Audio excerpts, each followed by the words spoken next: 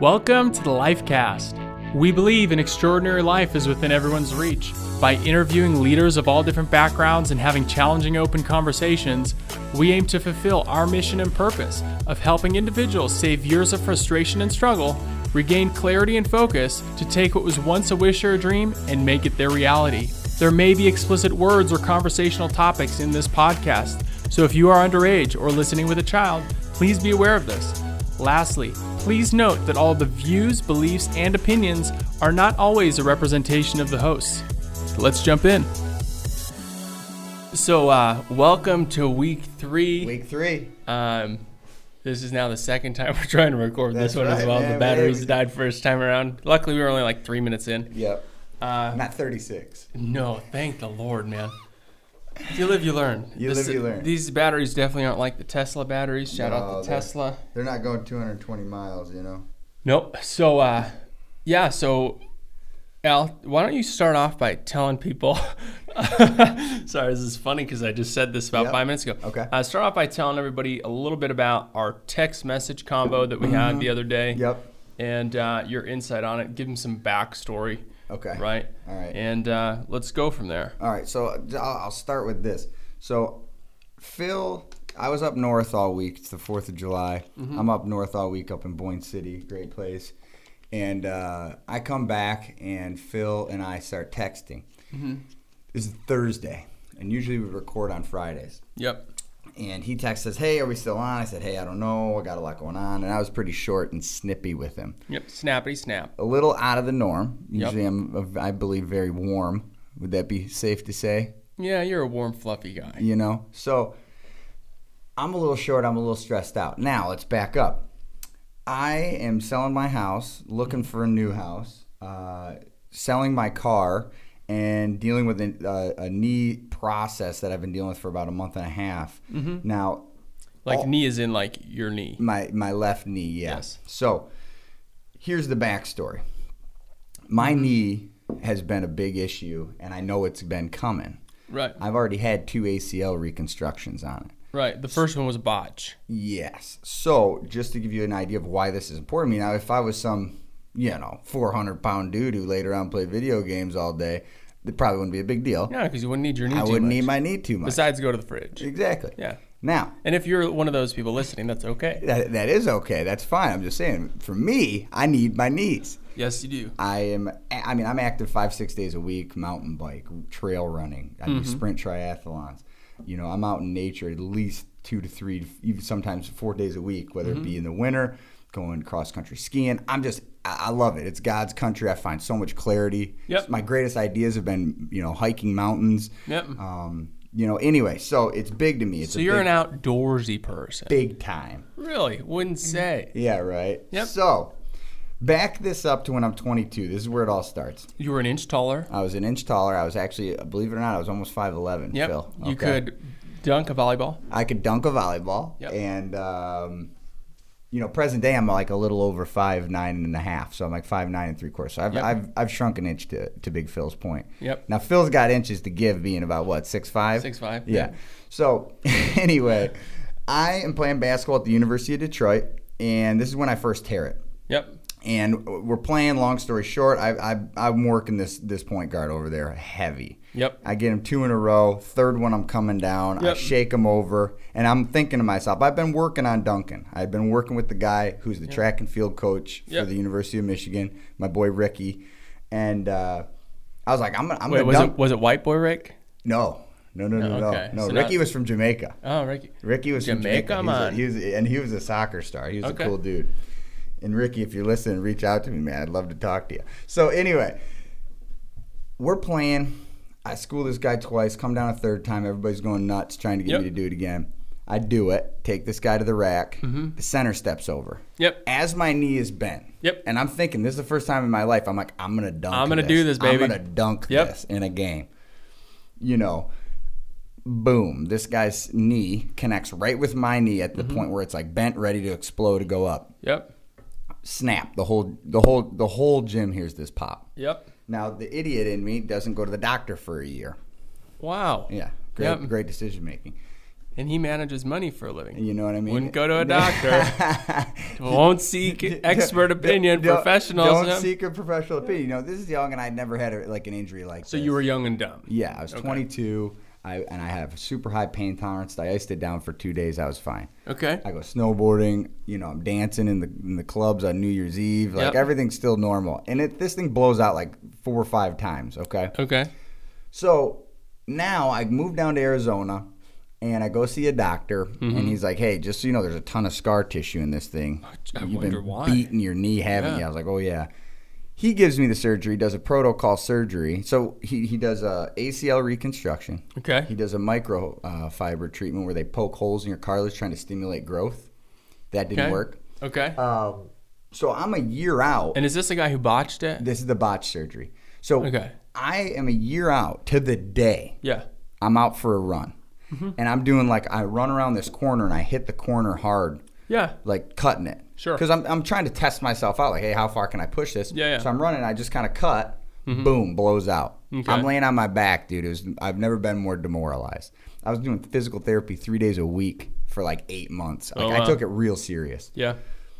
Anyway, then I go to another doctor. Well, I go back to that first doctor, and he says to me, he goes, well, Alex, tough. This is just the way your life's going to be. And I'm like, wow. And hey, at the time, I'm watching Adrian Peterson, running back for the Vikings, come back from his ACL. We tore it the same time. Yeah. Now, granted, I'm no Adrian Peterson by any means. Right. However, I'm watching this guy run people over a year later in the NFL. Yeah. I'm like, that's bullshit, man. Exactly. That's bullshit. So I looked at him. I go, are you serious? That's going to be my life. Yep. He's like, yep, that's how it's going to be. So I'm like, this guy's an idiot. Yep. I mean, I wanted to sell his name because he's such a dirtbag, but I'll let it go. Leave it out. I'll let it go. So anyway, I go to another doctor and I get his opinion. Now this guy, Dr. Chick, gives me a second opinion. Says, hey, Alex, FYI, if I were you, I might look to legal advice. I can't tell you to do that by any means. I'm a professional, but it looks to me that he gave you a surgery that was set for a sedentary 65-year-old man. So that means a 65-year-old who's not doing anything active. That was the protocol surgery this other guy gave me. Oh. Where he gave a tendon out of an ankle that had 100% tear ratio for me, being an active 22-year-old male. Oh. So. Yep. I go through with the surgery again, get my reconstruction done with the second doctor. Yeah, does a great job, right? Does a great job. Does patellar tendon, gold standard, da-da-da-da. Yep. I'm 10 years into the game, so this is now when I'm 23 and some change. Sure. So it's about 11 years ago. Okay. So about 6 months ago, I started hearing some crunching. I'm walking upstairs. It's getting bad, man. Doesn't sound too good. And I was just like, something's wrong, and I know it's wrong. I'm playing softball, playing second base. I go for a pop-up. I feel a little strain in the back of my leg. Now, this is 2 months ago. Okay. That's when it started swelling up again. I'm like, all right, this isn't normal. I'm playing softball. These things shouldn't happen. I'm doing trail runs, triathlon, the whole nine, and this doesn't happen. I go to the doctor. They say, hey, your ACL feels good. Everything feels good. So then I go to the doctor once I get my MRI, and this is 2.5 weeks ago. Yeah. And they say, well, and I knew this guy because I met him at a charity event, which is funny, the doctor who I'm sitting with at the time. And he's like, Alex, got some bad news, and I'm actually really sorry I have to tell you this. And I'm like, what the hell is going to be said right now? And he basically tells me, hey, you don't have an ACL. Okay. I don't see any remnants of an ACL, which tells me it's been gone for probably over 2 years. Yep. So I haven't had an ACL for 2 years. He goes, you have massive amounts of arthritis. Yep. You have bone spurs, and you have a couple foreign bodies floating around, which is like cartilage that breaks off from my old surgeries. Wow. So they're basically telling me, listen, and he said, I'm going to refer you to the grand poobah around here of the knee surgeries. I like the choice of words. From his. And this guy is the guy who does the surgeries for, if a Detroit Tiger or a Detroit Red Wing gets hurt, this is the guy who actually does the surgery. So this is the day you're texting me, Thursday. I'm sitting in this guy's office. He just tells me. So you're freaking out. Hey, I'm freaking out. I got my wife in my ear about all these other things. We got to sell this. We got to do that. We got to go out to dinner there. I need to go see these houses on Friday. And his wife is awesome, by the way. Yeah, I love Tatiana. I hope that she doesn't listen to this. And if she does, she knows because I told her, you're not coming back here anymore. But anyway, Then I got Phil texting me to line up the podcast, and this time I'm like, you know what? Screw this damn podcast right now. Can we read the text? I actually let's see. Did you delete it? No, no, I definitely didn't. Because I never delete our text. Let's see here. Because okay, so he's like, you know, I forgot about like, you know, everything going on or whatever, right? Oh, I forgot about that. Can you do Sunday? And I jokingly said, I was like, man, make it a weekly calendar thing, bro. And, you know, some other stuff. Depends on the time, but I'm also free tonight, da-da-da. I said, I have a lot of variables right now, Phil. Yep, just like. I have a lot of, and this is probably the tone I said it to. I have a lot of variables right now, Phil. I want to make it a regular thing, but I have priorities above this as well. I can't tonight. I can call you later and we can figure it out. So first off, what's interesting is I'm like totally against text. I think it's screwing up society. So agree. When texting came out, you got to think about it. We had these Nokia brick phones. You had to hit the same letter like 10 times to make it a word. So it was originally designed for yes or no answers, not text and essays, because it, you know, that's the medium we had at the time. So this has now evolved into something where you can have full-blown conversations. The problem is that you are not in control of the tone that somebody reads it in. Exactly. So when you know somebody well, it's very easy to interpret tone, but a lot of the time we don't know people as well as we did a decade ago, right? So it's very tough to really understand where they're coming from in the tonality. So luckily I knew you well enough. Yeah. Right? So why don't you like go ahead and read what it is that I kind of responded. So he said thumbs up, and I know you're busy and great at juggling, and the knee thing was a total curveball. Let's figure this week out and try a regular reoccurring time. And that is something you no longer have to juggle. Text me if you like your stress. Your text came off like you're stressed and overwhelmed. I just know you're my boy, and I love you, my brother. Things all work out. I know you're overwhelmed, and I'm here for you. And I was like, hey, man, I am. The knee is a big part. I'll call you. I'm there now at the doctor's. Talk soon, and that's my goal too. And then I was asking about the doctor you were referring me to. But it was really like when I read that, you're absolutely right. Because even the way I took the prior text, to your point, out of context. And it's like emails. I always say to my staff, I'm like, hey, if it takes you more than 3 minutes to write an email, pick up the phone. Yeah. Just pick up the phone. Sure. Because it can get out of context. And even hearing that from you where you're like, hey, man, I got you. Yeah. You're my boy. Love you. Those things were good because I'm sitting there in the chair thinking to myself, holy shit. Yeah. I won't be able to do any of these things I love. Yeah. And I'm 34. Yeah. Because the doctor basically told me, he goes, if you were 50 or older, I would say we need to schedule a knee replacement. Yeah. And I'm 34, so I'm like freaking out. He said, I've never said this to my patients. He goes, run that knee into the ground. He goes, the only thing, I don't understand how you don't have ungodly amounts of pain. Right. He goes, so between your pain tolerance and your active lifestyle, that's the only thing saving your life right now with this knee. He goes, run it as long as you can, man, because the next step is a knee replacement. Yeah. He's like, you've gone 2 years without an ACL, ride it out. Right. He goes, so keep active, minimize the compact. But anyway, it was a big thing for me, to hear your support. Yeah. Because Tatiana wasn't giving it to me at the time. Right. And I'm just putting words in her mouth, but I think that being, you know, the spouse of somebody going through something hard, I think that we assume that our spouse knows that we're there for them and that we love them. So they don't talk about it and say, hey, everything will be okay. They're just like on to the next thing. And that's right? she's checklist, and I'm always pushing her, like, what's the to-do today? What's the checklist? What do we got to get done? And she's looking to the next 5 things. Exactly. And she's not thinking about what I'm going through mentally, facing this giant of me thinking I'm never going to be able to climb a mountain again. Yeah. Which the doctor basically said, hey, go do what you've been doing. Yeah. And let's see how long you can run this thing out, which was a great relief to say, hey, that's what I should do, and that's what I'm going to keep doing. But to your point, yeah, absolutely, man. It's something that we should all be a lot more verbal about.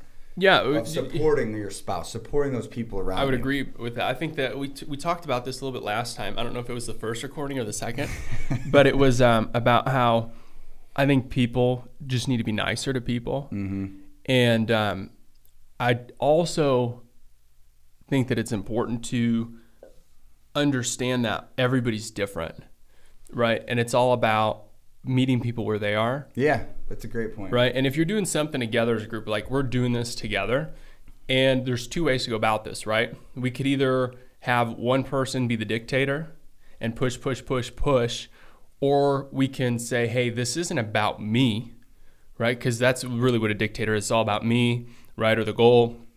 Whereas this is about we, right? Yeah. So in order for something like this to jive, you and I need to be on the same page. We need to feel supported, loved, cared about. And then at that point, the quality of everything goes up. Agreed. And then the goal happens anyway. 100%. Right? And it's to your point, there's two ways to get there.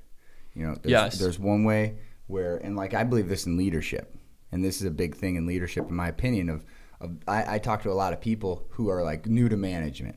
Yeah. Or new to a leader role. Dude, right? How much stress is that, right? Super stressful. And it's like you're taking on this thing and you're trying to do what's best because you're trying to appease up. Yeah. And you're trying to appease down. Exactly. But the reality is to your point, there's two ways you can go about it. You can dictate, you can manage out of fear.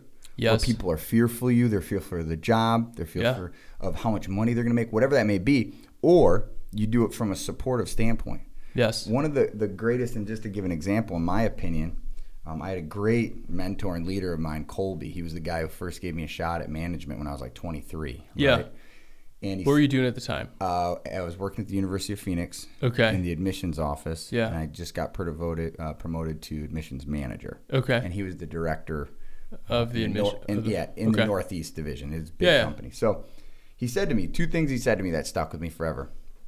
He said, one, he goes, Alex, if you do what you said you're going to do, me and you are going to be great friends.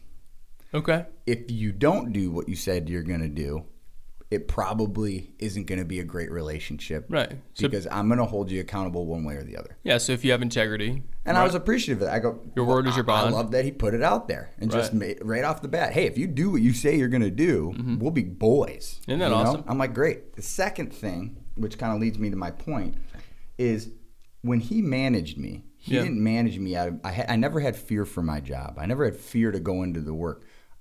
He was so supportive of me. If I brought him a problem, he would literally just work it through me. And so the example I was going to bring up is I always said to people, and he said this to me. He goes, if this job doesn't work out, I want you to know something. He said, I will genuinely help you try to find something that you're passionate about and you enjoy. Right. He goes, if you don't want this job, if it gets to the point where you're like, Colby, this is terrible, let me know and I'll help you. And I've said that to every employee I've had since. If I feel like things are kind of tough at the moment, I'll say, listen, if there's ever a moment where you're not happy and you don't want to be here, let me know, and I truly, with all my heart, will help you try to find something. Because guess what? I don't take this job personally. I want somebody here who's happy. I want somebody here who cares about me, who cares about the team, right? Who cares about the goal. Isn't that cool? And I think that's just a great way of looking at leadership. You can be a dictator and do it out of fear. Yeah. Right? Or you can be somebody who's, hey, no matter what you do, I support you as a person first. And I think that's powerful. Well, that comes back to kind of what we were talking about. Episode 1 was, what is on your life resume and how many people are showing up. Yep, absolutely. Right. I was in the process of recruiting a guy yesterday, and he's like, Phil, and I've known this guy since high school. Okay. Right. He was a freshman when I was a senior. I kind of took him under my wing. His parents are going through divorce and my parents were, so I was able to, I was indirectly coaching him, not knowing, right? Yeah. And I've been reaching out to this guy. He went into the military, went to college, right? Great guy. Works for his stepdad's construction company right now. And I just have this feeling. I'm like, man, I got to reach out to this kid. He'd be good, right? You just, you don't serve in the military if you don't care about the country and people, right? I mean, I'm sure there people are. Oh, absolutely. Right? And there's a level of discipline there. Sure, right? And he, that's one of the things. It takes a type of person to make it through that. Yeah. And kind of like money, right? It either, if you're a good person, you're going to be a good person. If you're bad and going in for bad intentions, you're going to be the same. But the fact is that he's always been on my hit list as far as I want to work with this guy, feel comfortable with him being around my kids, my wife, all this stuff. He asked me, he's like, hey, Phil, how come you've constantly just wanted to help me? Like, why won't you give up, right? And the answer I gave was way different than before because we've talked about this and reflected, right? So it was, his name's Ian. I was like, Ian, it doesn't matter, right, if you come on board or not with me. For me, it's about, hey, how can I serve you, help, right? How can I make the biggest impact in your life? Because I said something similar, right? Like, hey, if this isn't for you, that's okay. Yeah. Right? Just, we'll still be friends. I still want to help you, right? No matter what. But for me, it's all about, I want there to be so many people that show up at my funeral that talk to my kids and say, hey, your dad did this or that. And I got teary-eyed about it. And he's like, wow, that's powerful, right? So leadership coming from a selfless place is so much better than anything else. But it also keeps you going. Does that make sense? Because if you're fighting for, more money, this toy, that toy, the problem is that your energy dies down after a while, right? Whereas if you're just in it for people and serving, even if it doesn't take off right away, eventually something will come from it. Does that make sense? Yeah, I agree. And it's this is again an example when I used to work over there at University of Phoenix, because this is the first time I was sitting in front of a board of directors for an interview. Okay. 8 directors and a VP. Okay. I mean, and it's a big corporation. I mean, that stuff will burn into you and give you a resume, if you will, and an experience that you can only get in a high stress situation like that, where you're sitting in front of a board of directors, you're interviewing for this next role, they're drilling you, they're making you do role plays of tough conversations with people. Right. So it's good. But the example I was going to bring up, one of the people asked me, now I'm moving from manager to director. So this is that interview. It's like a year and a half, 2 years later. Okay. I'm going for director. And they asked me, they go, what is the biggest success you've had as a manager? Yeah. Now, at this point, my brand had become, I'm able to turn around teams. By this point, I think I was on my 3rd team. And I took, the first team I took was ranked number 55 out of 59 teams. Yeah. Within 4 months, they were number 5. Okay. Yeah. Then I took over another team. They were 48. Boom, they're number 7. Like I was doing these things within 3 to 5, 6 months time. So that was kind of my brand. Okay. Now I could hoot and holler about all the stats, right? But for me, that wasn't the biggest success I've ever had. I took one of my staff members who was a top performer for like 3 years. Right. She could never make the jump to manager. So she's one of my reps. I put her in my captain spot. Worked with her. We would do mock interviews of her being her manager. And she ended up getting it on her 3rd try. Right. It took me 10 to get to manager. Okay. 10 interview processes where I'd go to either the 2nd or 3rd round. For her, I got her on her 3rd try. She got promoted. Okay. I lost my best performer. Yeah. Period. But I was so happy for her. And truly, that was my answer when I helped, Libby get promoted. Yeah. And it wasn't that I did it. It was that I just helped her along the way, and she did it, and I was more excited about her success than my loss. Yeah. That's a true leader. Yeah. In my opinion. True. Yeah, I agree with you. In my opinion. Watch it to your point, because it wasn't about me. Yeah. It wasn't about our team. It was about her. And it was about her promotion. It was about her success in life. And I think, to your point, if you're selfless, you truly are selfless, you get fired up and jacked up about that. Right. The people who lose in the long run are like, I just lost my top performer. Poor me. So do you think, and let's talk about leadership on a global level real quick. Do you think that, so this is kind of where the dichotomy comes in, right? So there's a book called Win Bigly. Yeah, I listened to Did you listen to? Okay. I listened to some of it. I didn't listen Interesting to the whole book, right? So it's by the gentleman who wrote the Dilbert comic, right? So he generalized a bunch of stuff, but he's also a persuasion expert, right? Yeah, he is. And used the Clinton Trump election as a backdrop to teach these, persuasion and psychology principles. He needed a good backdrop. Yeah. So he predicted basically the whole election to the T on his blog. But so here's the dichotomy. So we talk about, how it's all about being selfless. Yep. Right? Which is important. But then if you look on a global scale, right, you can either go, and we're talking about a presidential election. So the concept of make America great again, right? Very selfless, right? It's about pushing the American principle. Agenda, yeah. Yeah. Yep. Hey, let's make America great again. Yep. Right? Yep. Now, so that's one concept. But then from a global perspective, now we're all about us. Yeah. Right? Yep. So there's two clashing points of view. Yep. But what's interesting about it is that that's not the first time this slogan has been used, right? So as far as leadership goes, when has it been used before, Phil? Do you know the details I of that? don't know. I think it was, why don't we Google it real quick? Yeah, because I can't remember the exact details of it. And I know what you're talking about. I just don't know the exact detail. So make America great again. Yeah. So Ronald Reagan. Okay. So his was let's make America great again. Yeah. Okay. So close enough. Yeah. Okay. Yeah. Same concept. So my question is do you think that leadership is more about marketing yourself, right? In the aspect of, because you could be a great person and a great leader, but people could not feel that way about you. So for example, you're not actually able to use your skill set. Yeah. So like, for example, are you giving me the example that like, globally? Because I remember I was in Greece and Ireland during like right before the election took place. And people were asking me and Tatiana, do you think Trump really could get elected? Yeah. At the time, I was like, I don't think so, to be honest with you. I remember telling people, like, I don't think it could happen. It was early on. And so are you asking if I think in regard to leadership that globally people see Trump and his I'm not even talking about Trump. I just use that as an example. Oh, okay. Because there's a big dichotomy there. Yeah. What I'm asking is that even from a global perspective, right? There's and meaning let's use it like within our own life. Mm-hmm. Do you think that your ability to lead people has a lot to do with how you market yourself to the outside world? I do.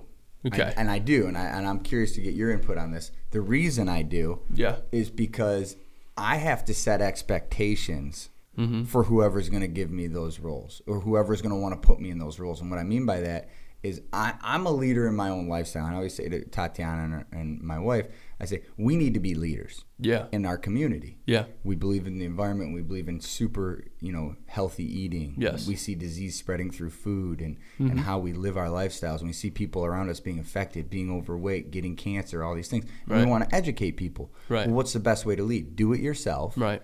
Stay humble about it and want to educate people for the right reasons. Yeah. So I think the brand you put out, what are you passionate about? Who are you? How are you going to lead?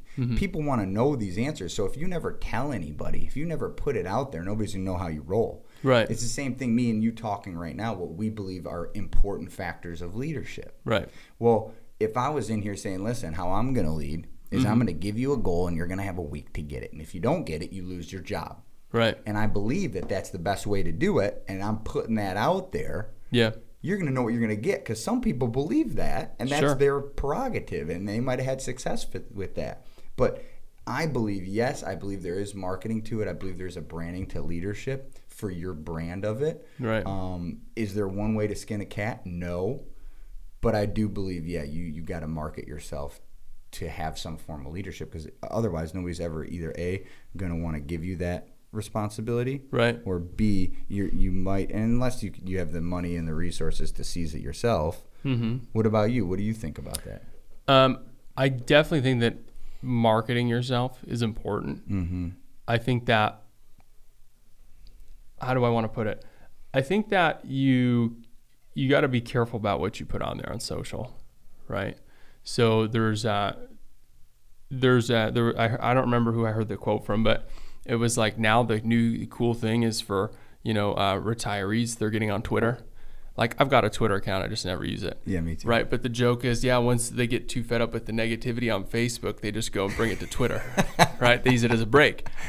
And if I look at my mother-in-law and all of her friends in that generation, there's two extremes there, right? So they're either sending these chain messages that are all positive, or there's some kind of crap going on Facebook, and they're like, oh my God. Yeah. Right? So Now in the life in our, I don't know, in our life ecosystem, I guess, with the millennial, I mean, you're technically right on the edge of the millennials, I'm right there, yeah. So you've got the, you look at this now, and granted, just some backstory, right? Like, I'm from Belgium, moved to the United States when I was 5, like a week before my 5th birthday. My dad became a citizen a week after my 18th birthday. So he messed up on the paperwork. My dad's a smart guy too. So he made a mistake. He gets a citizenship a week after my 18th birthday.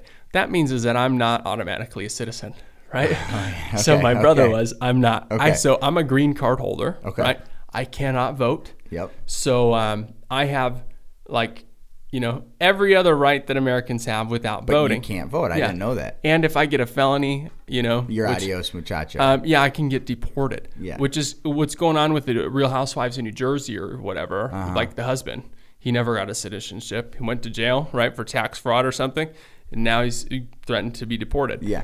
So, back to the whole election thing, right? Yeah. And I'll tie this in. So I always thought Trump would win. Here's why. Because we needed to kind of change things up. Yeah. And I think he understood business enough, right, to understand that it's all a PR game, right? Doesn't matter, right? Like you look at back in 2007, 2008, you know, the big three were getting bailouts, and these guys are flying around on private jets still. What'd they do? They sold the private jets, right? They got rid of them real quick. Yeah, So, yep. And then people forget about it. And if you understand PR, right, you can basically do anything. And for good or bad. Yeah. Let's just say that. Yeah. Yeah. So what I'm talking about now is being a millennial, there's two sides of life that I'm seeing right now. I'm seeing the people who are still on social protesting about this, that, and the other. You know, he's not our president, right? All these things. And what I think is interesting about that is they're now, even though they're standing up for what they believe, comes back to that dichotomy. Is it about me or we, right? Because the way that I'm seeing this is that I think it's very important to stand up for what you believe in, but I think it's important the methodology that you use to do it, Okay. right? So I think there's a way to stand up for what you believe and also how to market that in a way that people look at you as, wow, that's a great leader versus a protester. Does that make sense? I agree 150%. Yeah. So what I'm seeing right now is that there's a lot of really passionate young people out there who care about this country. Amen. And who want to, you know, take steps for progress. And I think we need that, right? Especially with, you know, gay rights, transgender rights, you know, as far as how to Social equality. Yes, all these things. Now, I think what's dangerous is that we all know that, you know, employers look at Facebook, you know, all these things. Yeah, for and sure. But which I also think is stupid. Okay. Here's why. And as well as with drug testing, right? I don't do drugs, not into that kind of stuff, but I don't think that an employer has the right to, you know, hire you based on what you do on your free time. As long as it doesn't impact your work, right? You should be able to do what you want. Let's just keep it at that. Okay. So the challenge is that that's not how life works, okay?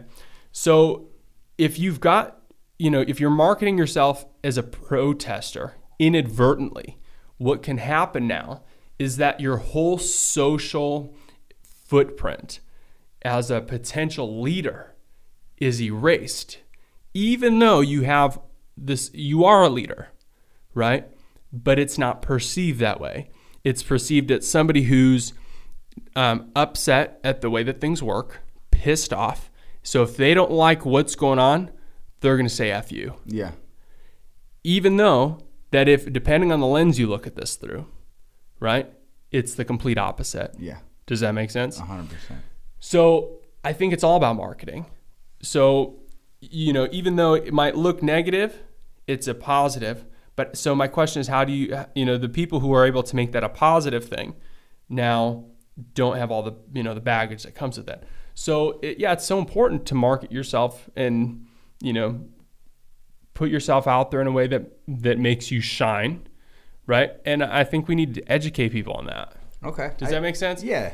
I just think that I don't know. It's very, we don't get taught these general things. I agree. Right. And it's so much, it's kind of like if you ruin your credit. Yeah. Right. Yeah. There if should you be a damn class about how credit works. And yes. But so real quick though, before, well, go ahead. sorry, No, go going. ahead. Okay. Go ahead. So first things first and I get what you're saying on the social media part of it. There's a fine line between like, hey, I care about the country, I want to do the right thing, and I'm a protester, I'm a victim, and I'm complaining. Big difference. And so I have an example on that, but two things I do want to give my input on. Yeah. I'm okay with the drug test. And the reason I am, because I get what you're saying in regard to like, hey, this is my personal life. If I can perform and come in, who cares?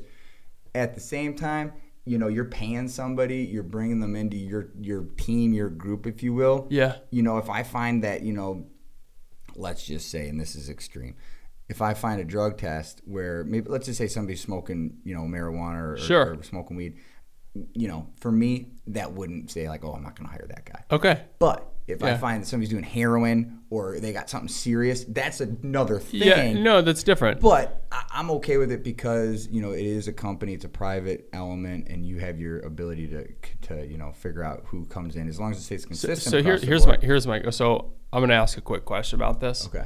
And I don't want to diverge from what we were talking about. Yeah. So I don't want this to be a rabbit hole. However, what if somebody like, there are drugs that are performance enhancing. Yep. Okay. Cocaine. Yeah. Right?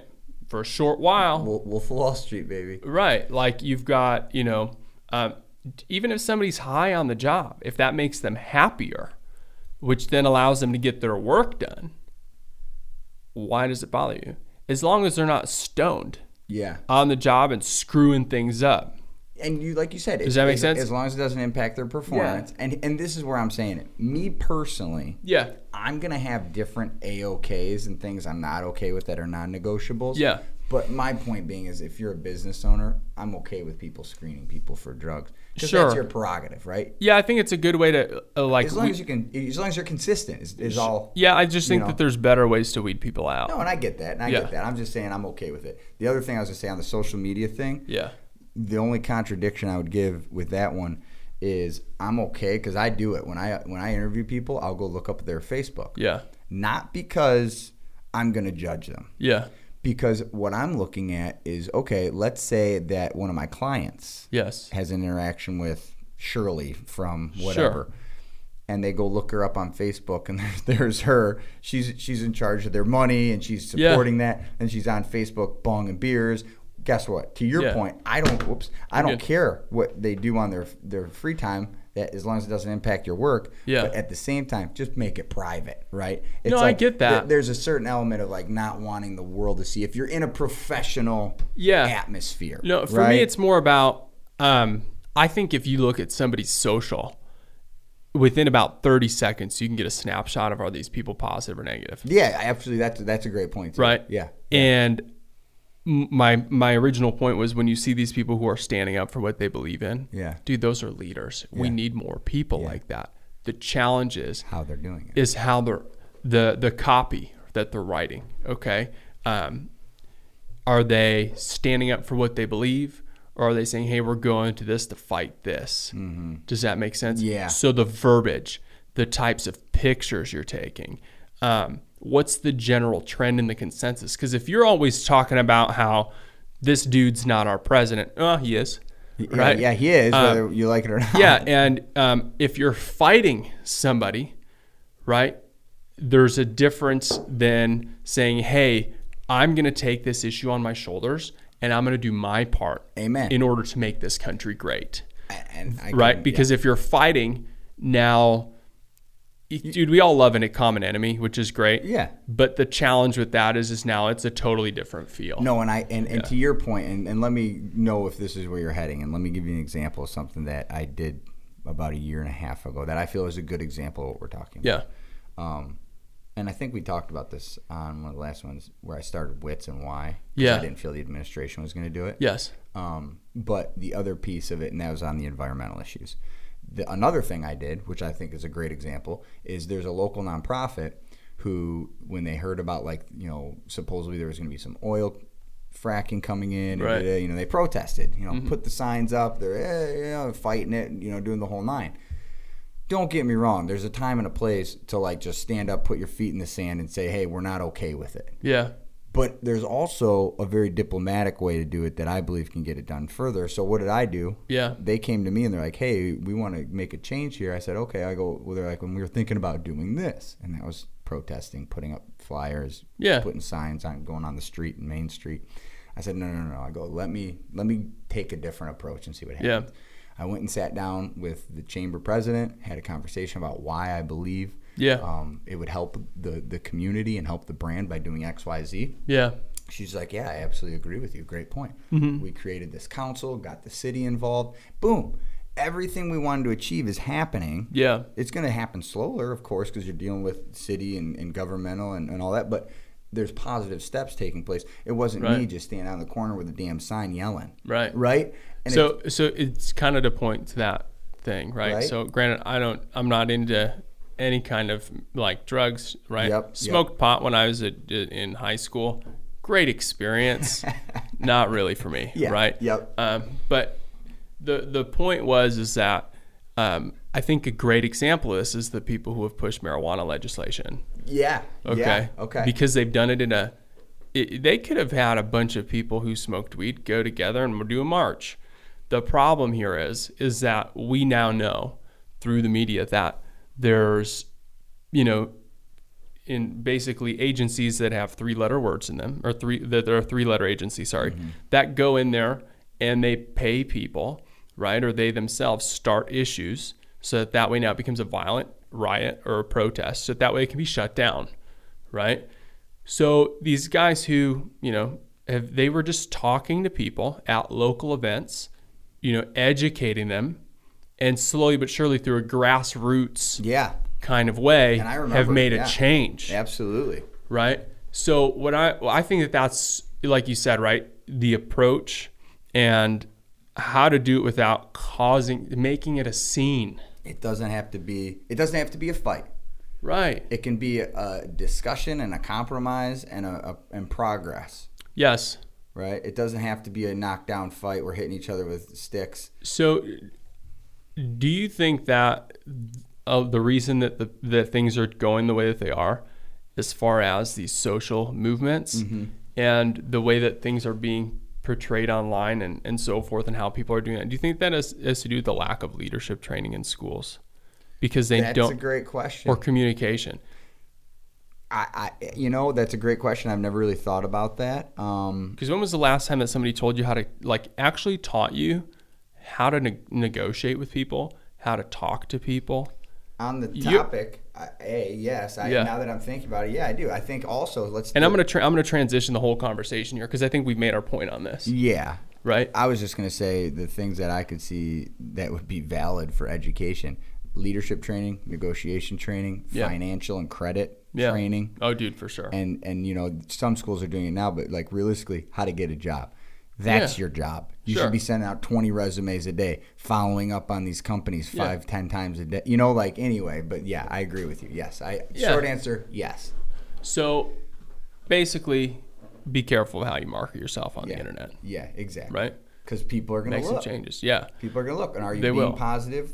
Are you being negative? Yeah. Are you being a victim? Are you being a leader? Yeah. These are good questions to ask yourself. Dude, and if you just change a little bit, just your wording, how you talk to yourself, how you say things on the internet, right? And before you fire it off, read it. Dude, let's go back to the text message that we talked about. Exactly. If you would have changed your words a little bit, it would have come off totally fine. But it would have been the same point, right? It would have been the exact same point. Right. So the difference is that now if you... And I'm going to use an example. If I wasn't a high-level person who could and knew you, right, and I could decipher the code, right, I could have gotten a weird picture of Al and would have said, maybe I don't want to deal with this guy. And you could have said to yourself, you know what? If it's not a priority to him, why am I even doing it with the guy? Exactly. So that being said, we all have a close circle that could maybe decipher it, but the fact is that there's way more people watching. Yeah. So, I would tell people I'm just going to give you some references, right? there's a couple books you should probably read, right? Number one is How to Win Friends and Influence People. Great right? Great book. Great book. What else is a book on communication? By Dale Carnegie, Yep. by the way. Another great one is what is it called? Is it on my Audible? No, it's about conflict. It's a red book. I'm trying to think of the name of it. It's like, in regard to communication. Oh my God, what is the name of that book? It's let me pull my phone out because I read this book. It's like conflict. Let me see here. Another good one, if you're in sales, about communication. Yes. Is and it's just kind of it really makes you think about communication in a different light. My Little Red Sales Book by Jeffrey Gitomer. Okay. And the reason I say that is, here's a little tidbit he talks about. When you get phone calls on sales, right? Yes. Because if you're in sales and you get a phone call, not to be like, why these crucial conversations. Yes. Crucial Conversations is the book I was talking about. Okay. But Jeffrey Gitomer in Little Red Sales Book says, rather than being all bent out of shape about the sales call, why don't you actually go through the call, see what questions they ask, see if there's anything you can learn. Right. Just a small little, about being open to that call and seeing if there's anything you can learn. And well, these guys are blowing me up all the time. So basically you're telling me listen and not to respond. You know what I'm saying? Yeah. There's a book, Skill with People by Les Giblin. Great book. Talks to you about how to work with people better, communicate with them better. Then there's also one, and this is the last one that I really think is a must. It's called Extreme Ownership by Jocko Willink. The last one I'd throw out there. Yeah. Leadership and Self-Deception. Oh, that's good. Leadership and Self-Deception. Great book. Yeah. One of my favorites. So Jocko Willink is about owning everything. Everything's happening in your life because of you, not anybody else. It's a great message. Right. Look in the mirror. Yeah, exactly. If you're not getting the results you want, you need to change something. Don't wait on others. Yeah, right. Absolutely. So I want to transition, and I want to transition to. It's interesting, right? So in life, like you said, there are these things that you need to learn that really aren't being taught in school. Yeah. And I think that, dude, such a major problem for people right now. Number one, like you said, is money and finance and how money works. Credit. Dude, most people don't know. Yeah, credit, right? Once you screw that up, it's tough fixing it, right? Most people screwed up on something little, right? Then we've got basic life skills. Okay. What do I mean by this? Yeah, what do you mean? Interesting. Okay. And this might sound so dumb, but it's so important. Okay. Dude, a drain clogged in my bathroom. Knowing how to take the drain apart, clean it out, putting the freaking thing back together, right? So that it doesn't leak. Saves you a couple $100. Yeah, what maybe to do with thousands if it went wrong. Yeah, and you could pour Drano down it, but it doesn't do anything well, really. Eventually it'll burn through the pipe, pipe too, and bigger problem. So just how to do that, right? How to, build a wall, right? Like for your house. Carpentry. Basic carpentry. Yes, how to use a saw, Yeah. But these basic things, dude, that like anybody can do, very easily teachable and learnable. I mean, especially with YouTube. But we're just not taught this crap anymore. Yeah. And I think there's this very, and sorry for my French, but fucked up notion in the United States that, and maybe even in the world, but I can't generalize that much, but at least in where we live, where I'm too good for that, right? Like I'm going to pay somebody. And one of my mentors was always like, well, if you could pay somebody to do it, don't worry about it, right? Like go earn money and you'll make more than you're paying the guy. So, and that makes sense financially speaking. But the problem is let's say at the end of the day, let's say that, the power grid goes out, right? For some unbeknown, like we had like 14 years ago or whatever. Yeah, I remember that. And, so the question is like, if shit hits the fan, what the hell are you going to be able to do? Yeah. Right? Like, are you sustainably able to take care of your family in your home? House? Exactly. And I think that there's general skills that you need to learn, right? And that's what, like, dude, I went to Boy Scouts. Dude, learning how to build a fire, Yep. right? Kind of a big deal. Yeah. Right? Like, For sure. You know, how to use a knife properly. Like, all these little things that we're just not being taught anymore. And, you know, like, I'm not saying that you can't say that you're a good husband, good wife, right? But it's just one of those things like, it can't hurt. yes, dude. It cannot hurt. And you know, to your point, I think there's one-offs to everything. And what I mean by that is I cut my own lawn. And I got like, you know, just where my lawn is, I think I got about 2 acres on so my like land. I know how to cut grass.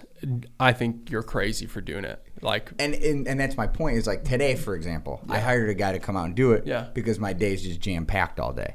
So I'm like, but for some people, like, it's a meditation, right? Like, they like that. I do. I like doing it. I like doing it. It's very peaceful for me. Yeah. You know, whatever. But to your point, there's certain times where you do have to bring people in. But the main point of what you're saying is at least knowing how to do it. Yes, that's the point. You don't have to do it forever. No, and it could be anything. To your point, it could be building a freaking shed out back. It could be fixing a light, taking down and putting up a fan. Yes, You know? like something like that, dude. Like that costs. You know, the fan. Let's say you put a new fan in, $150, right? Then you got to pay somebody to do it. That's crazy to me. Dude, it's just nuts, But right? Whatever. Yeah, it's Unless not it's a 40-foot ceiling and you need, need a special, you know, dude, lift. your door's not working correctly. Yeah. How to change the tire on your car. In the last decade, I've seen that go to shit. Most people don't know how to do that. Yeah, that's pretty sad. And right? That is sad. So, okay. So on this subject, So on the subject, I just threw it out there. Because this is my thought on the subject of, okay, doing things yourself. Yes. There's also a point of accomplishment in having some ownership of doing something. It's like around my feels house. Good. I love my house. I've landscaped the out of that thing. Yep. And I am so prideful. I walk around my property. I'm like, oh, I love that because I was able to do it. I know what it took. Yeah. Now when people are like, how do you do that? I can show them. Yeah. And it's just some part of life that I enjoy. Yeah. Right? Of being able to teach people things that I've had to do myself, and whether through struggle or not. But the scariest thing is in this society that we're living in, for me personally, this is a personal opinion, so many people depend on everything. Depend on, you know, unemployment checks. Depend on Social Security checks coming in. That's fine. Depend on Joe Schmo next door to do the XYZ for me. Yeah. You know, and it's just a scary reality of where I was taught a long time ago. I remember my sister said, she's like, Alex, don't depend on anybody. Yeah. Depend on yourself. Yeah. My dad always said the responsibility must come from within yourself. I always hated that as a kid. Right? But it's true. Yeah. And if you can always depend on yourself, not rely on others, it really is a sense of, it gets back to what we're talking about, ownership. Yeah. And it really avoids the whole victim mentality. And it might be as something as building a damn wall to doing a drain. Yeah, dude. Changing a tire. Dude, a month ago, my kitchen flooded. Dude, I stripped that whole thing down to the studs and down to the floorboards. Yeah, and I give you credit on I redid that deal. the whole freaking thing. Yeah, that's serious business. Right? Like, there were maybe 2 things I didn't really know how to do. And I asked my neighbor, Gary. Plumber? Right? No, we got the plumbing done. Right? It was just like random things. Yeah. Like, I put a whole new front door in while I did this. Okay, I didn't know how to. I knew how to put in a door. Yeah. But a front door, is it differently? Okay, I had to caulk the bottom, right? Like the threshold. So little things. Yeah. But my wife, right? She, like, I've always had this dream of being the builder and building my own house. Yeah. Right. And even taking like a shipping container and stripping it down. I've always wanted to do something like that. Yeah. So like, I'm all about that. I think it's cool. My grandfather built his house, you know, brick by hand. Yep. Took him 3 years. And I always told my wife, I was like, I want to do that. And she's like, you can't do that. You don't know how. And I pre-framed houses for a while, right? So I knew how to like build walls, do all these things, right? And this project for me was like, okay, I'm going to show you that I can. Yeah, and I did it. She's like, wow, Phil. Yeah. I didn't know you had that in you. It's a good thing, man. Yeah, and it's just, but it's one of those things, right? Like 100 years ago, when you had 40, 50 acres, the next farm was 4 miles over. You're doing it yourself. Dude, yeah. You're like, figure it out. Well, here's the same thing as you look 100 years ago, and I got this bike. I bought for Tatiana's birthday last year. Yeah. It's like a 1973 Schwinn banana seat style, and she loves it. So Yeah. she had one in Arizona. I had to give it back to my boy because it was his. So I go and find this thing. Yeah. Right? And I'm like looking at the tires. I'm just, and the thing's rusty. It's kind of beat up. So I was kind of cleaning it up yesterday. And it just, like looking at the tires. The tires are like 100 times better quality than any brand new bike I have. Yes. And this thing's 50 years old. Yeah, but it goes back to a lost art. It's a lost art of quality things. Yes. Doing it yourself. Being able to say, hey, I don't need to go hire somebody, wait 3 weeks, and then have it done. It's to be able to have ownership to go knock it out. Yeah. Right? So where else do you think this has impacted our society and our people? Because if we're talking about living intentionally for excellence, it's about getting better.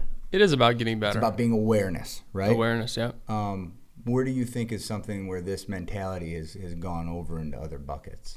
I think it's shifted over into, let's use the quality, right? We now think everything's replaceable. Mm-hmm. And I think that mentality of replaceability has shifted over into people. Wow. Right? Great point. Yeah, dude, look at the average amount of time people spent at a job. So I'll put it this way. Let's go back to when, like, early 1900s, right? Industrial revolution going on. Most people owned farms. Yep. Okay. Absolutely. So, but you had these industrialists who had a problem. They had these factories that they were building. They needed people. Okay. So and they wanted people to move to cities. So here's what they sold us on. Okay. They said, hey, John, or I'll say Al in this case. Hey, Al, you got a farm now. I want you to sell that farm, right? And you come work with me. So here's the problem with the farm, John or Al. It's that, you work this whole year, and if you have a drought, you make no money. Yeah. Right? Yep. And you're counting on that. Yep. So I'm going to give you a paycheck every Friday, okay? And I know that when you were going to, give that farm to your kid, that you'd be taken care of, right? So I'm also going to give you a pension, okay? Which is this amount of money, same as what you were earning, okay? So you sell your farm, you come work for me, right? Boom, good. So here's the problem. Now you got generation number 2. You've got your son, okay? The problem is that when he turned 18, he was originally going to be as wealthy as you instantaneously overnight. Transfer wealth was easy. They now get the farm. You continue to live there, right? Just gets passed on generation to generation. Great, okay? The problem is they still have to give him a good setup because you can teach him how to get his own farm. So what does this look like? This is now like our grandparents. Okay, so it was first great grandparents, now it's grandparents. Yep. Right? So they got the same wage and retirement options as our great grandparents, but the problem was they didn't adjust for inflation. So they're getting screwed a little bit, but they don't realize it yet. Okay, but now we've got like our parents' generation that comes along. What did they change? Okay, here's what they changed. Wage was still decent, right? But now it's very tough for them to go back and learn the skills needed to start a farm or whatever business it was, okay? So they said, hey, we're not going to give you guys a pension anymore. We're going to do, a 401k with a match, 100% match. Whatever you put in, we put in, okay? Sounds pretty good. Yeah. But now they're banking on the fact that most people are greedy. And what do they want? They want more money. They're not thinking of the future. Okay, great. They're like, this is working well. We're saving money from the pensions, right? It's not costing us as much, right? Maybe a little bit now, but won't long term. But now we've got, like our generation that comes in, okay? And you've got like that generation in between, depending on how old your parents are. Some of them got only a percentage of the match, all this stuff. But now you basically have shit wages, right? They pay you a little bit less, right? Which after inflation is all peanuts, okay? But the biggest issue is now they're no longer, okay, doing matches on 401ks, if anything, 2-3%. Yeah. Okay, I haven't seen anything higher than 4. 3's the average. Yeah. And that's like rare. Rare. And when I mean average is like if they're matching it, it's usually around 3. Yeah. But because I just did a bunch of research on this and yeah. Anyway, yeah, you're right. So, but here's the problem, right? is generation to generation, the pay seems to have gone up, but when you adjust for inflation, you're actually getting paid less. Yep. So now we have this where, you basically aren't getting anything for retirement from your company. And let's say that you start out making $40,000 a year this year, right? And 10 years from now, right, you're making, 52. Yeah, whatever. You adjust for inflation, you're making less 10 years from now than you were when you started, but on paper it looks more, but you're not, I'm not saying you're not smart enough, but you're not educated enough in the field of money and finance and math to understand that they're fucking you. Yeah. Okay. So the fact is that all in all, right, like people are just getting taken advantage of. And if you look at generation to generation, people used to spend 40 years at a job. Okay. And then it's cut down. Right now, I think the average is like 4.4 years a job. It is. Yeah, it is. Right. So, dude, you went from 40 to 4.4. Yeah. Right. So job hopping's the norm now. It's the norm. So the point for me is that people are looking at people and as disposable. But people are also looking at jobs as, and we talk about this, but people don't know why. I think a lot of times they're like, oh, they just take advantage of us, the companies, right? So you and I were talking about this for the podcast, like, hey, when we get to a point like our businesses, right, where we want to hire people, right, and we want to set vacation times. Okay, we do 2 weeks. Or what's that? I was saying, like, hey, right? I'm thinking that 8 weeks is pretty legit, right? You look at just productivity and stuff, and but we're looking at these things like quantity, not quality, right? So we'll hire anybody just to get the position filled, but we don't give a shit if they stay, right? We want to screw them out of as much as possible. The people who are working are like, well, I just want to milk this job for everything it is and then move on to the next one if I have a better opportunity. Yeah, there's no loyalty. Yep, you're right. No, there's a lot of that. Right? So that is one of the biggest things when it comes to what's transferring over from this, just in general, this not being taught things or not like these skills. And I think one of the skills, that is quality, doing things right, taking care of things, making them last, right? So I think that right there is a huge one because it's this mindset now of everything's replaceable, including people. I agree with that, and there's three things that come to my mind. A, it's a scarcity versus living in abundance, right? Sure. And I think a lot of companies have a scarcity mentality, right? Which is why it's so like, hey, we can't. Why would we pay them to not work? Well, because when they are working, they're going to work 10 times as hard, and they're going to be loyal to you if you allow to give them that time with their families, things that allow them to reflect on their lives and be, wow, what a great guy that, or what a great person or what a great company to allow me to have all this time with my family. I would never do. And then when they're there, they're working 3 times harder. And to your point, there's a ton of studies around this, especially across the pond, where they give people a lot more time off and they work 3 times as hard for them when they're in the building. Yeah. The second thing I think of outside of the scarcity to abundance is taking some pride in your team, in your company, in your employees, right? Yeah. I think pride is huge. I worked for a company when I made a transfer and I took a new leadership role. Yeah. And the head honcho and the right hand, it was like the regional and the campus person or whatever, they managed out of fear. Yeah. And I remember them sitting in a meeting with the entire, like it was 150 people that they reported to him, and I was one of the directors there. And I remember saying, if you guys don't get it together, none of you are going to have a job within a year. Yeah. And I'm thinking to myself, like, A, you just let them know, hey, go start looking for a job. Yeah. B, I don't believe in you. Yeah. So go get it together. And it's that concept of fear. Yeah. Right? Leading out of fear. Right. What do you think is going to happen? Well, if I broke this down, Self-Coaching 101, right? Have you ever read that book? I have not. Great book. It talks about there's circumstance. Right.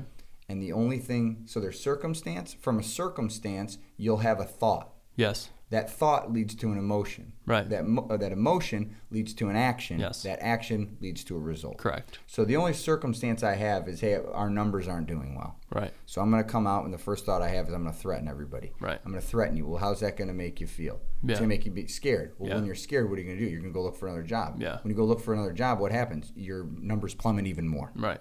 Because nobody's working on their damn job. They're Yeah. out looking for a job. That's their now their job. Yeah, and they're not committed to you because they know they're leaving. There's another way to do it. Sure. Is my point. The circumstance changes. My numbers aren't good. Yeah. So what's your action? So to your point, I couldn't agree with you more. Dude, I think that like pride on so many levels is interesting. Mm-hmm. Yeah, I think it comes to what you were saying, right? Treating people like they're going to be there for life. Yeah. And even if they're not, still That's loving okay. them. That's what you're talking That's about in the okay. beginning, right? Yeah, like, hey, if this isn't absolutely. for you, how can I help you? Let me know. I'll try. Caring about people. Yeah. Right?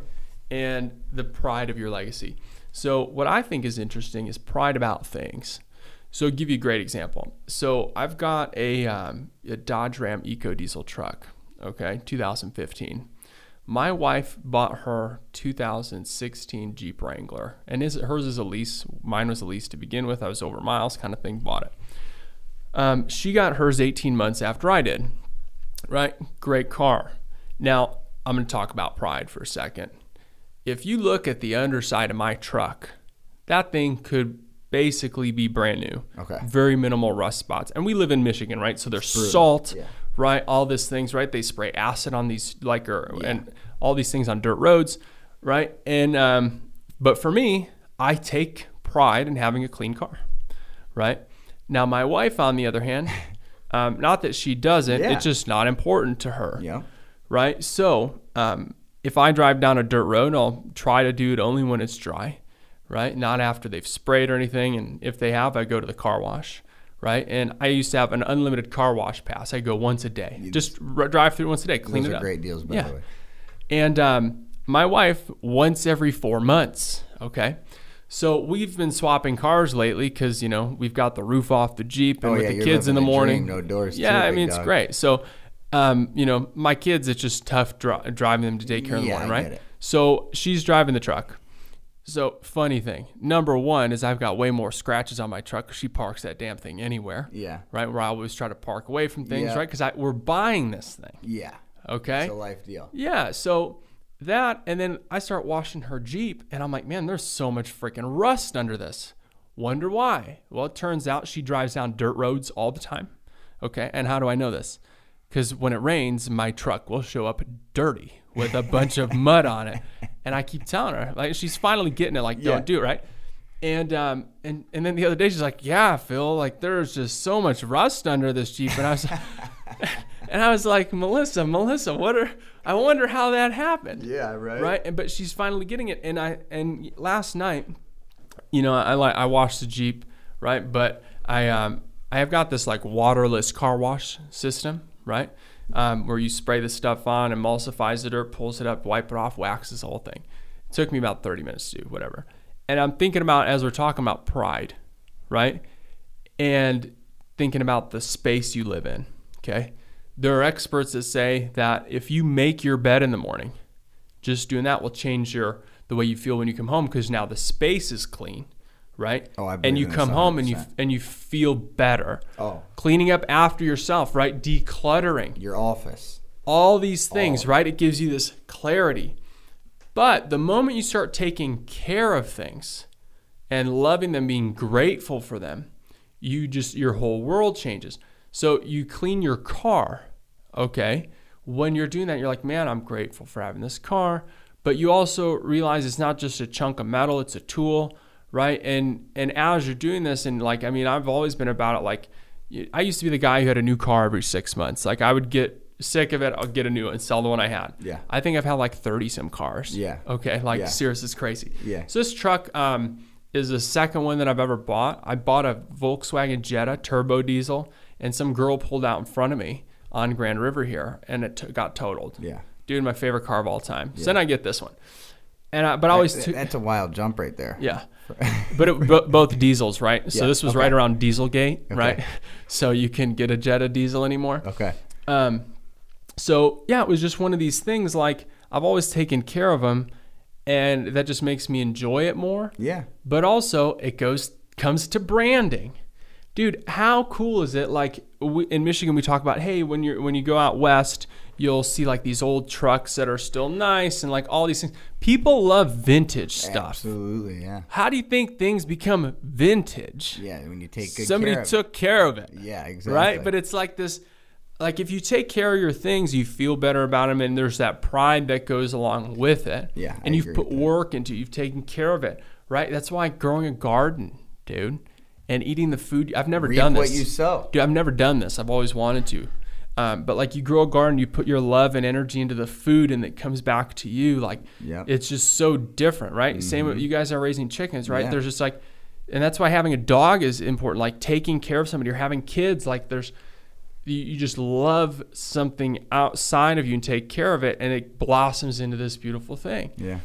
And the challenge is that people are not, and I don't want to overgeneralize. There are a bunch of great people out there. Yeah, absolutely. But I think it's one of these, unless you're taught this lesson from, your family, it's a very tough thing to pick up. Yeah, I agree with that. Right? Because you're not going to learn it. It's either got to come from like self. Yeah. Or it's got to come from being taught. Well, you always heard like, take pride in your work, especially in school. But here's the problem with that, dude. Most people in school are doing work that they hate. Yeah, they're like, I don't get it. Yeah, so I took pride in it. Okay, great. But like it doesn't translate over into real life. Most of the time. Yeah, so these like life skills, man, like knowing how to do something is just so important. Right? Like remember being a kid and like learning how to tie your shoes?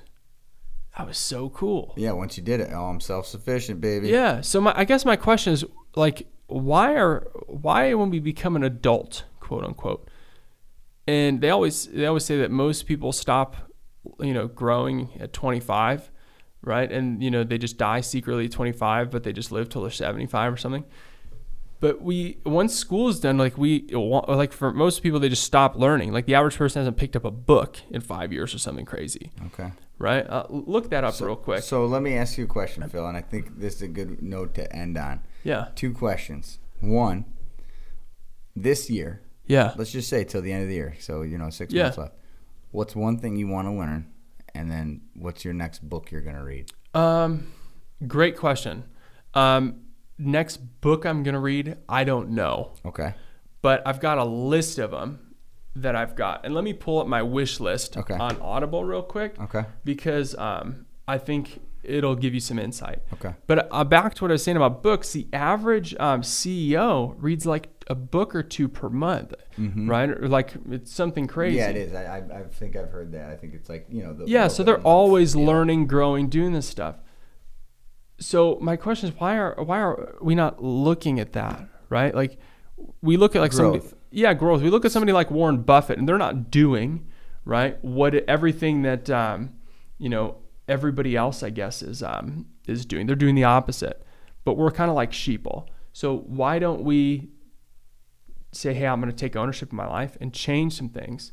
And I agree. And it's the reason I was asking that question, I think it's good for everybody out there listening too, is say, what this year can I go learn? Right. Or go do that I've always wanted to do. And we talked about this a couple episodes ago. Yeah. Where I just did stained glass. Yeah. I mean, I don't know why I've always wanted to do it. Yeah. My next thing is going to be a photography and video editing class. Yeah. Beyond that, I want to take a religion. Then I want to learn piano. Like I have this listed out. Yeah.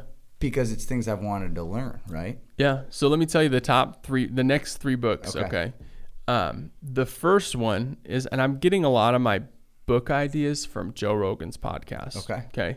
So they were talking about this guy named David Graeber, and he's got a book called Bullshit Jobs, A Theory. And, the reason that I think this is interesting is because it gives you great insight into the psyche of the American people. Okay. Right? And the struggles that we're having. Okay. Because most people are in jobs that don't really need to be there, but they're there. Yep. So it's a psychological pattern. Yeah. That's now fear.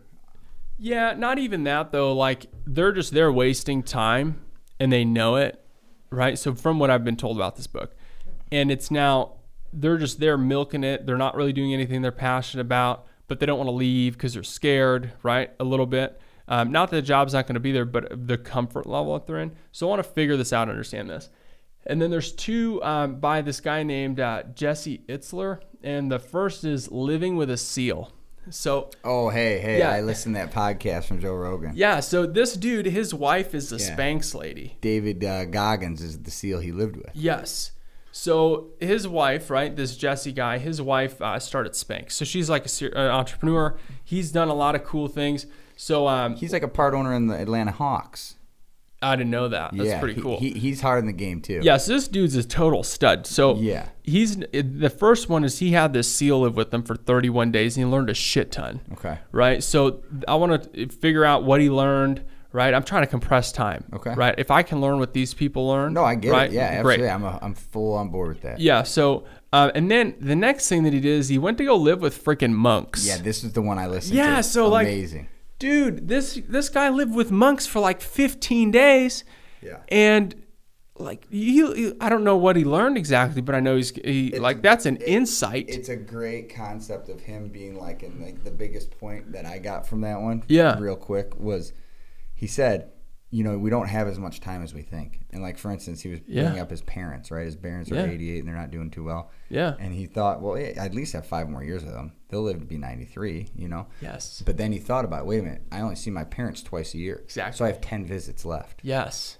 Exactly. 10 visits left and then they're dead. Yeah. So he upped that. Now he's going like, maybe 4 or 6 times a year. Yeah. Making it a point. Exactly. Right? And, back to, I was talking with this guy, Ian, yesterday. Sorry that I keep milking this a little bit. This is just very interesting to me right now. Good. So this guy, Ian, yesterday, he's like, what's so important in life for you?